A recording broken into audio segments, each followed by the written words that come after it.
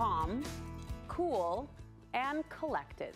Those probably are not the words you would use to describe yourself after your child acts up, acts out, and misbehaves.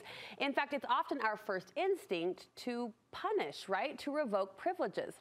Well, last week, parenting contributor Heather Johnson encouraged parents to avoid that power struggle. She claims punishment in any form is an ineffective form of discipline. But I had a question, and I am all but flat-faced. It's not about you. Yes. Right? Are they ever going to learn that those actions are not appropriate? Are they, if I'm not giving them some reaction, because they're going to get a reaction in real life. Mm-hmm. So if their parent isn't giving them some reaction, right, are they ever really going to learn? Absolutely. Absolutely, she says. Heather believes punishment isn't the only way to make the message clear, which sparked today's topic, which is basically what to do instead. Heather's sharing what healthy and effective discipline actually looks like in our real parenting lives.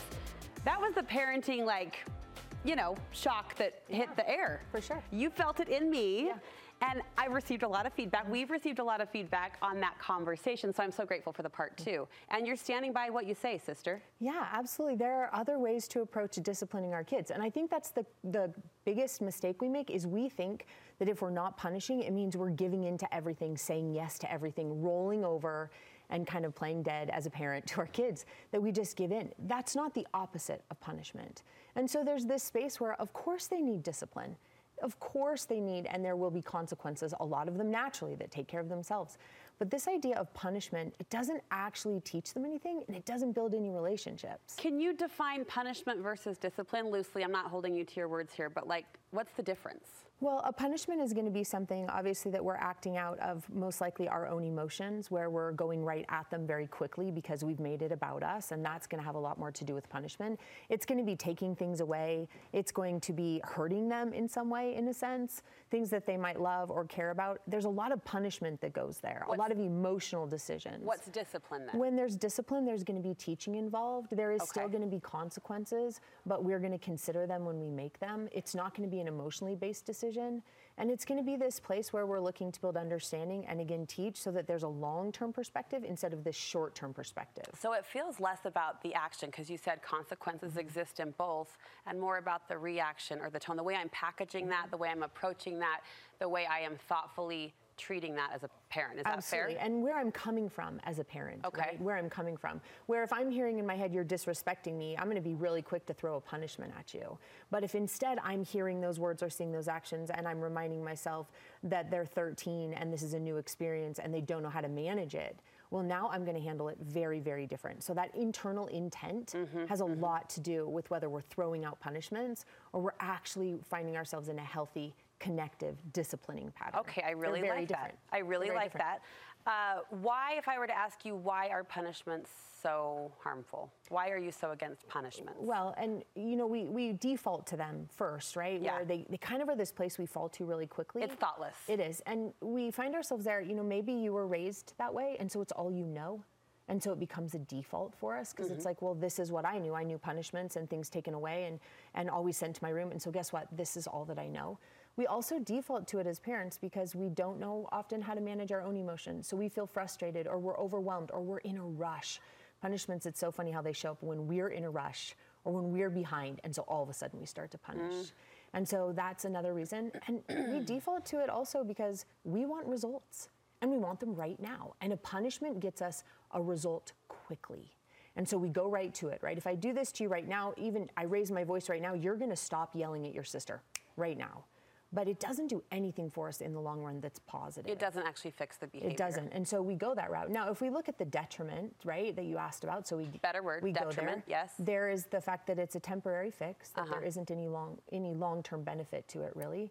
There's this space where they haven't learned anything. So the next time they feel mad or frustrated or overwhelmed or anxious themselves, they don't have any skills or abilities to navigate it any different, which is why we get the repeated behavior over and over. The thought maybe they've learned self-control in that they stopped to think, I'm not going to do that again.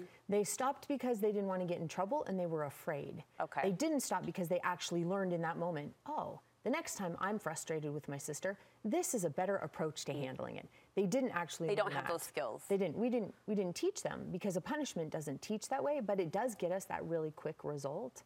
There's also some detriment that comes because it hurts a relationship. It builds relationships between us and our kids, regardless of their age, that is based on fear instead of respect. Now, eventually there comes a point where we can't control our kids anymore, right? We can't put them in a car seat and buckle them up. We're hoping they'll get in the car and put their own buckle on. We lose that physical control eventually.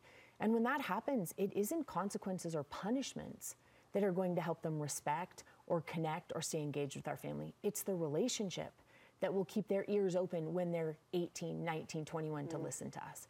It's the relationship at 16 that would have them consider what we're saying about a curfew or about keeping a room clean. It's a long game. It's the relationship that actually keeps us connected. It isn't the punishment that's going to help them when we no longer have that control stay connected to us. We're going to get into some specific examples, which I think parents are hungry for. You're going to walk us through the in-the-moment situation. But first, let's lay some ground rules as to what you recommend we do instead. First, you want us to understand our role. Yes, our role is to love them and to teach them.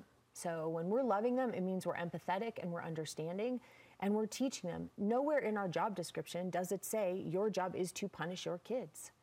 Our job is to understand them. And in that understanding, we can then, if there's a need for discipline, we're still doing those things, but we want to teach them. So when you see them act up, when you're having a hard time connecting, you want to find a space to teach them something so that they have the skills that they need to next time handle it different. The next time your sister takes your toy or the next time you get a bad grade in math, what do we do with those emotions? Let's teach them. You say clear and set boundaries need to be in place. They do. And when we talk about boundaries, we often look at them as what our kids are going to do different or what we tell them they're going to do. A boundary is what I'm going to tell our kids I'm going to do, and it requires nothing of them. Boundaries don't require anything of another person. Boundaries are what I'm going to do and how I'm going to handle something. And we want to tell our kids what that is. That's setting a boundary without them required to do anything. The key, too, to boundaries that we often miss is once you've enforced or spoken that boundary, we got to make sure we connect with them. That ability to say, hey, here's what I'm going to do, and I know that that's hard, and I know that that's miserable, and I know you don't want to do that. We also can do a lot of work and should be putting a lot of energy into filling their buckets all the time so that before we even get to a situation, we don't have to get to the depths of that uncomfortable situation with them because we've given them lots of attention and lots of control long before we're in that frustrating situation. Like we have reserve. All the time. So that there's, again, that relationship because we've attended to them and we've given them that. And lastly, it is really important that we're really loud examples of this. And by loud, what I mean is actually out loud, helping them hear us process and teach the exact things we hope they learn. There's nothing wrong with your kids hearing you say, I'm really frustrated, and I know I need to figure out a healthy way to navigate my frustration.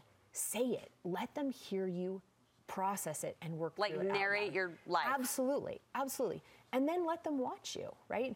We want to be an example, but sometimes we're too quiet of an example. We keep it all in our own heads, and so we haven't actually taught them how we're processing it. They need to learn to process it that same way. Okay. So we can be really loud out loud. I like so that they can hear it. They can know that we feel overwhelmed. Yeah. And guess what? We can also talk them through how we're going to manage the overwhelm, or the frustration, or the hurt, or the joy.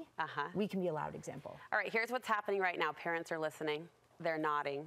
And then they really start to think and process. They say, but Heather, but Heather, but Heather. So we're going to address the but Heather questions when we come back because these are more than just feel-good words, you say. We can put these into practice. We're going to put these through the parenting test. When we come back, examples of punishment-free discipline for some very specific scenarios. We'll be right back.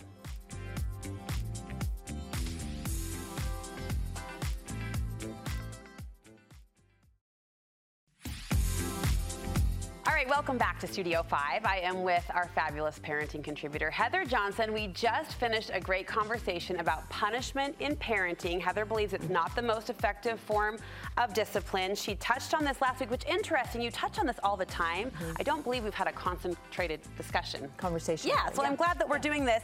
And we felt the weight of parents individual questions, because what you're essentially doing with this redefinition, and it is that for a lot of parents, I know you recognize that, is you're kind of saying this is how it is, how we should do it, but kids are so different. So where does individualized parenting come into play with this discipline philosophy? There is always a need to be individualized with our parenting, to understand your kids, to come to learn how they manage their own emotions, and even as important, to know how you respond to whatever that child does. To that kid. To that kid, right? Because we respond differently to different children. Yes. And so we have to make sure that we're really in tune. And remember, we say this every time, it starts with us. Yeah. Our ability to manage those emotions, all of this becomes possible when we're in control and manage how we're thinking. So we've laid the groundwork. If you didn't see the conversation that happened a few minutes ago, we'll push you there first, but I'm gonna throw out some scenarios. Okay. I hope to punch through as many of these as we can.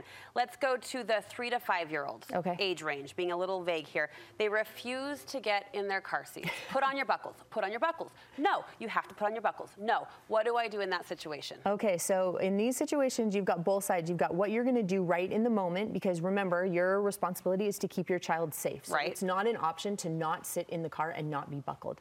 Then there's what you're gonna do before and after, which is gonna be separate, right? So if you're in that situation, you can give them lots of choices. If you know they struggle, you can head out and say, hey, do you wanna do the buckles yourself? You wanna climb up the steps? You can give them those options and choices.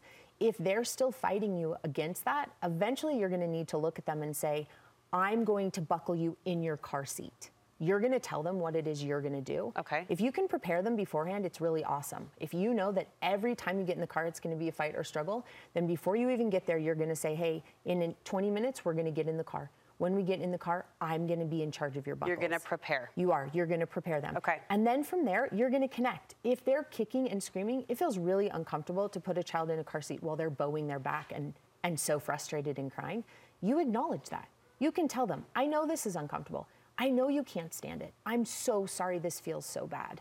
And also, I'm gonna do your buckle, and you're gonna buckle them. Okay, let's jump to 8 to 13 years old. You ask them to do something. They are uncompliant. They are resisting, whining, basically refusing. No, I won't do that. No, I won't clean my room. No, no, no, I won't do it. I'm whining, I don't want to. What do I do then? Okay, I know this one feels uncomfortable. We've been in this one too. This is the space where you're just gonna validate and hear them. You are literally, when they say, I don't want to, this is so miserable, or it's too hard, you're gonna go, I am so sorry. It's true.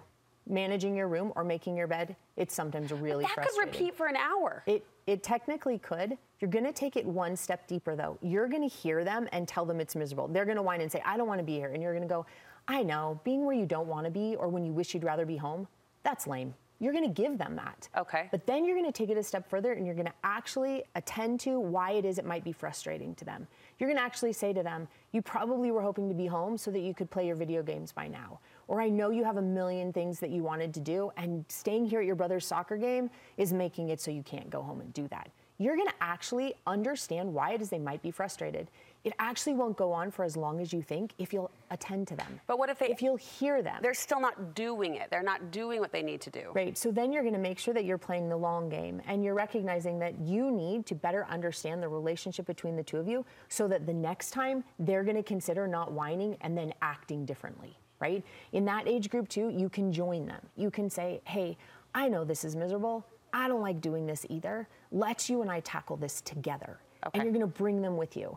Remember, you're not deciding if you're okay as a parent based on how your children manage their emotions. Okay. So you can set a boundary and buckle that child in, and they might still scream and yell all the way to the school. Yeah. It doesn't mean you did it wrong. Okay. Right? At 30 seconds, can we do it? I want to do it. You've got a teenager. You've asked them to, let's go to clean their room again before they hang out with friends. Okay. They don't clean their room. They're walking out the door. Okay. So again, you're going to be very individualized with this. The first thing you're going to consider before you just go, never mind, sit down, you're not going anywhere tonight, which is that very quick to punish. Before you yank the rug out. Before you yank them back and then get on them. I've told you for 4 days. We've talked about this all week. You knew this was coming, right?